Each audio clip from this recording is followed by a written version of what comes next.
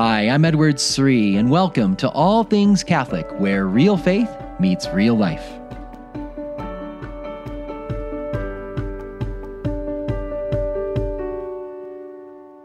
How do you go about discerning God's will? How do you know God's will for your life, for a job or for a move or for a relationship you're in? Or maybe you're thinking about your kids and educational choices, activities, who they socialize with, or maybe just an opportunity comes up in your life and you're wondering, should I take it? What should I do? Should I do this? How we go about discerning life's choices reveals a lot about who we are and our relationship with God. And, I'm going to do something different today. See, it's my birthday coming up here this week, and I've been just looking back over the last year and over my life and just so thankful for the many people who have helped shape my life, whether it's my parents or friends, priests, many different people all throughout the years that have impacted my life. But I think about some of those big moments in my life. And I was talking about this with my wife the other day, and Beth said, you should do a podcast on this. You should think about those discernment points that you had in your life. And so that's what I'm going to do with you. I'm going to take you back to a certain moment, and I have many. Maybe I'll make a tradition of this and do this each year. But I'm going to take you back to a moment that was quite foundational in my life and how much I learned from this experience of discerning God's will. And hopefully you can gather something from the way God tends to work in our souls and leads our lives. So that's what we're going to talk about in this week's podcast. So welcome to All Things Catholic. I'm your host, Edward Sri. And we're getting close to Christmas here. It's exciting. So we're almost, to the finish line in our Advent, praying for you that you're continuing to be faithful to all your Advent sacrifices, all those Advent devotions. It's a good kind of midpoint check-in here. If you've been a little slack in some of those sacrifices, finish strongly here. Recommit yourself and say, okay, I'm not going to go eat that thing or have that drink or watch that show, whatever it is that maybe you gave up for Advent, whatever extra devotion you brought in. This is the week to kind of refocus and make sure you're generous in your heart with your Advent devotions and sacrifices so that you can really prepare in your soul a place to encounter Jesus more fully this Christmas season. So I want to take you back now to my young adult years when my faith was just starting to take off. And this is probably the first time I really had to discern something significant in my life. And looking back, it wasn't that major of a decision, but it was really big for me at the time. I was a sophomore in college down in Bloomington, Indiana at Indiana University. And I was a journalism major there, also focused on studying business and Spanish. And I was young, I was driven, I was really motivated to strive to get great grades. I was often competing to get scholarships and wanting to get internships. And I was doing that a lot through my high school years and my first couple years in college. And there was a professor, I remember, who encouraged me to apply for this national competition. There was some national journalism scholarship, and it came with a prestigious internship where you got training at the University of Missouri at the beginning of the summer. Then they sent you off on an internship, and then you got this big scholarship. And so I said, all right, well, I'll apply. I really didn't think I had much of a chance of winning, against all these other hundreds and hundreds of other journalism students around the country. But I did what my professor said, and I sent in an application, wrote my essays, and there we go. And it wasn't until many months later, I get a letter in the mail saying I won. I was one of about a dozen journalism students around the country that was selected for this scholarship and internship program. And now I think most people would have been thrilled opening up that letter. They would have been jumping up and down going, yes, I won the thing. This is great. That's not how I felt. My heart sank because now I had to make a choice. I had to make a big, agonizing choice. You see, I didn't just win the internship. I saw where they were sending me. They were sending me to Iowa, the state of Iowa. Now, I'm sure I have listeners out there in Iowa. I love the state. I love driving through your state. It's so beautiful, and I've come to love it even more by spending some time there. But at the time, I have to tell you, I grew up in Chicago. I lived in Chicago, about a mile from Wrigley Field, from the north side. I was a big city boy. We moved out in the suburbs, but I went to Chicago every weekend to see my grandmother, and I would go to downtown Chicago with my friends many nights. Even on school nights sometimes. I just loved the city of Chicago, and my dream was just to go back that summer and be back with my friends, all my old buddies from high school. We're gonna love Chicago. Go on the lakefront, go to the Cubs games. Yeah, I just had this whole vision for my life. That summer was going to be in Chicago. And in fact, I had a nice internship lined up in public relations where I could still do get some training in writing skills, but also design and other kinds of communication. So I had the whole dream all set up. And then I win this award that kind of throws into question my whole plan, the plan that I had to go back to Chicago. Do I really want to go to Iowa? I was going to be in the middle of nowhere, Iowa, and I was going to have to live on my own for the first time. I never really lived on my own before. I went to college, but I'm living with all these other people. But this was just like, really, you just go to work and you just go to your little apartment, and you don't know anybody in this small town. It's just I'm not going to be with my friends. I'm going to be in Iowa. I want to be in Chicago. So I remember that they followed up with a phone call and congratulated me, and I tried to pretend I was super happy, even though I was like, oh crud, I have to make a decision now. Do I go to Iowa or do I go to Chicago? What do I do? And they said I had until Friday at the end of the week to decide. So I remember just going back and forth in my mind, thinking about the pros and cons of each option and just kind of agonizing. What should I do? Should I go to Iowa? Should I go to Chicago? Should I take this big national competition internship? Should I do the Chicago internship in public relations, which is a new area I'm interested in? Well, which one do I do? And I just spent the week just talking to friends, talking to professors, and just agonizing about this. And by the end of the week, I was exhausted. I was just exhausted from this, exhausted physically, emotionally, spiritually. So I remember I called the newspaper company there in Iowa, and I just said, hey, thank you so much. I know I'm supposed to let you know today. Is there any chance I could have just the weekend, and I'll let you know first thing Monday morning? And they said, oh, sure, that's fine, no problem. But I now was facing, I don't want to spend the whole weekend still discerning this.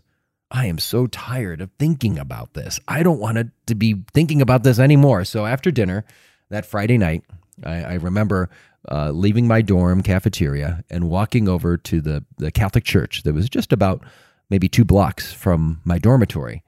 And I went over there at St. Charles Borromeo Church, and I will never forget this moment for the rest of my life.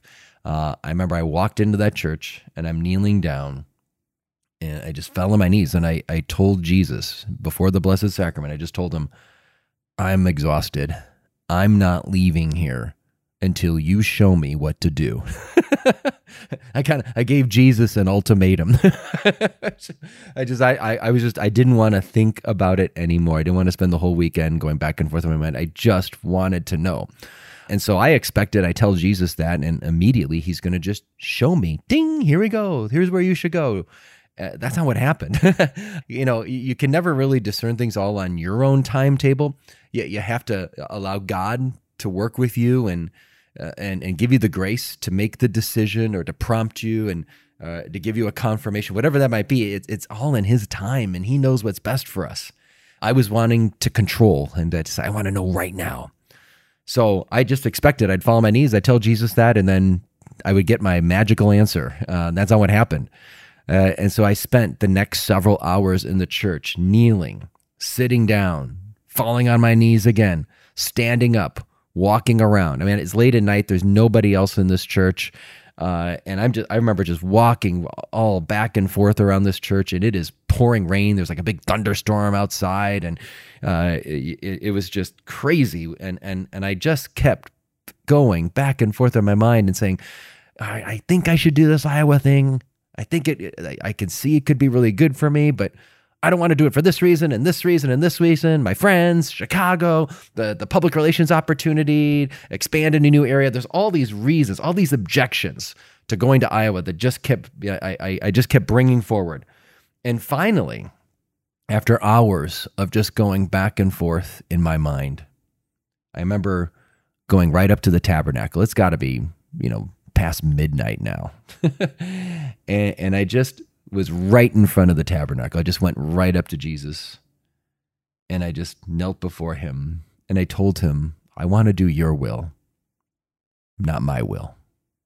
Jesus, I want to do what you want, not what I want. And when I made that little surrender, because this was a little different, this was a step forward. It wasn't just show me what to do. It really was saying, I want to do what you want for me, Lord. I want to follow your plan, not my plan. I want to do your will, not whatever I'm clinging on to. When I made that, I don't remember exactly the words, but it was that idea. Definitely, I do remember using the words, your will. I want to do your will, not my will. And what happened was, it was nothing, again, extraordinary. But as soon as I made that little act of surrender, all of a sudden, those objections that I had been keeping in my mind for why I didn't want to take the internship, why I didn't want to go to Iowa, why I wanted to be in Chicago instead, why I should do the public relations opportunity instead, all those objections just kind of fizzled. They just dissipated. I mean, they were still there. The same objections that I had for the whole week, the same objections I had in my mind back as I was pacing around this church for 3 hours. They were the same ones, but suddenly they just didn't have the force that they did before. I don't know if I had a clear answer on each of them. It was just kind of like, okay, well, what about my friends? Oh, well, you'll still see them. You'll see them at the end of the summer. You'll see them when you first come home.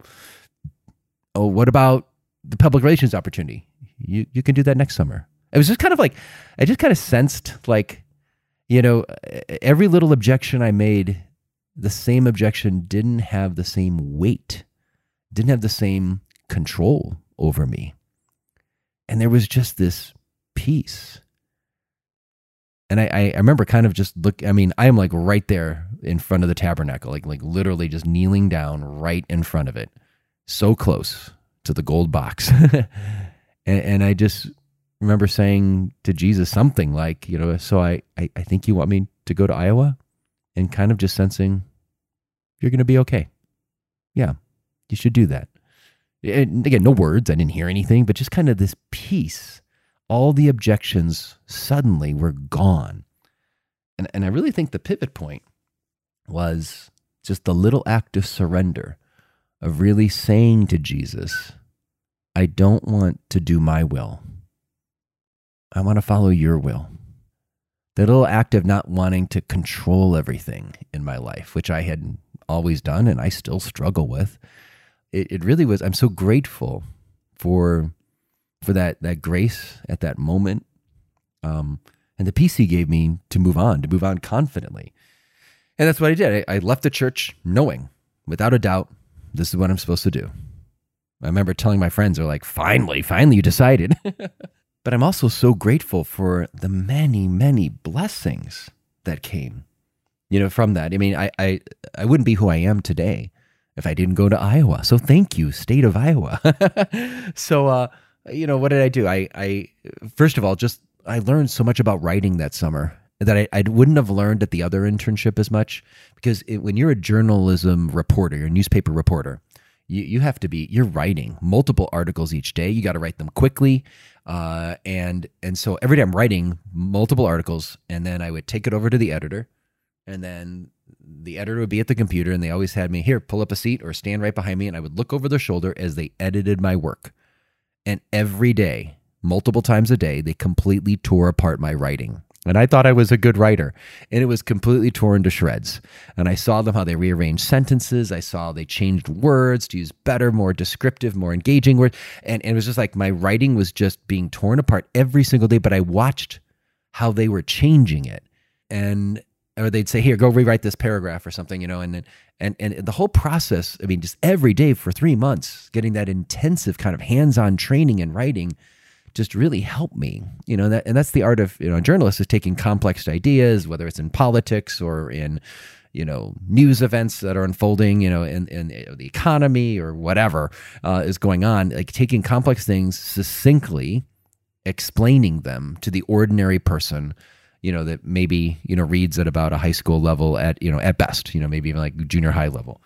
And all that training, that writing, I think I'm so grateful for it. Helped me, to this day, I have to take complex ideas like the Holy Trinity, or things from sacred scripture or the doctrines of the Catholic Church or why we believe certain things about the moral life, and take those complex ideas and explain them to ordinary people in a clear, concise, simple way. So I wouldn't be the writer that I am today if it wasn't for that experience. I'm so grateful that I ended up going that way. I also am grateful because after that summer, I really knew clearly I didn't want to be a journalist. I did not want to be a newspaper reporter anymore. I dreamed about being like a TV, radio, newspaper journalist, something like that from my childhood days and my high school career. And I just saw the life wasn't the life I wanted to live. I'm grateful for all the writing and grateful for the people that I met there. But I also saw it was an intense lifestyle full of a lot of pressure, constant deadlines. And I just saw people weren't happy. All the people I worked with, I could tell, not all of them, but I'd say many of them were not very happy. They smoked, they drank, they were divorced or unhappily single. It just didn't seem like the life that I wanted to pursue. So as much as I liked the writing part, the lifestyle was hard.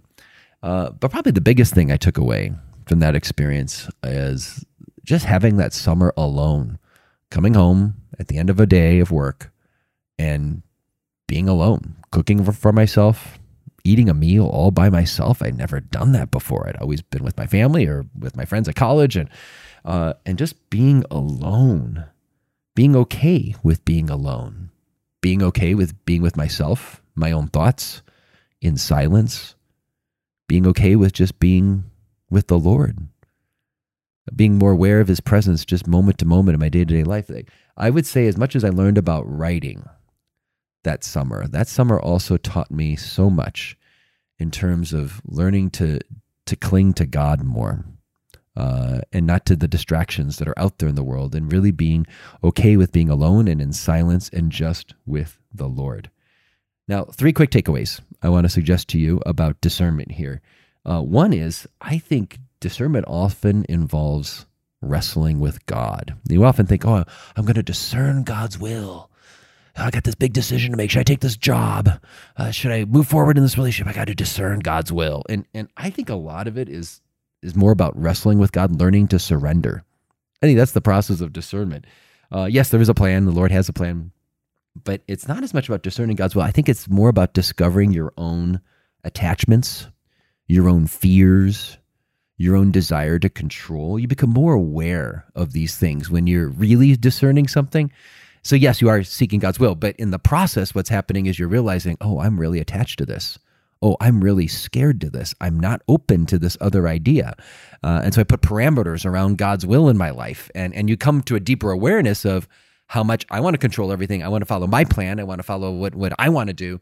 And it's all about my own control. And God wants to just break through that. He wants to break us down. So I think the process of discernment is just as much about kind of working on our own weaknesses, attachments, fears, and desire to control everything. I mean, for me, that's what it was. I'm like, I just want to be with my friends, and I want to be back home with my family, and I want to be in my city of Chicago, and I really want to do this. I got this great opportunity to do this cool thing in public relations, which I've never had a chance to do before. I've done newspaper stuff before. I've never done this thing before. It was all the things I wanted to do, my plan. And I can see that those attachments came out that night in the church. And God wanted me not to be detached. He wanted me to surrender.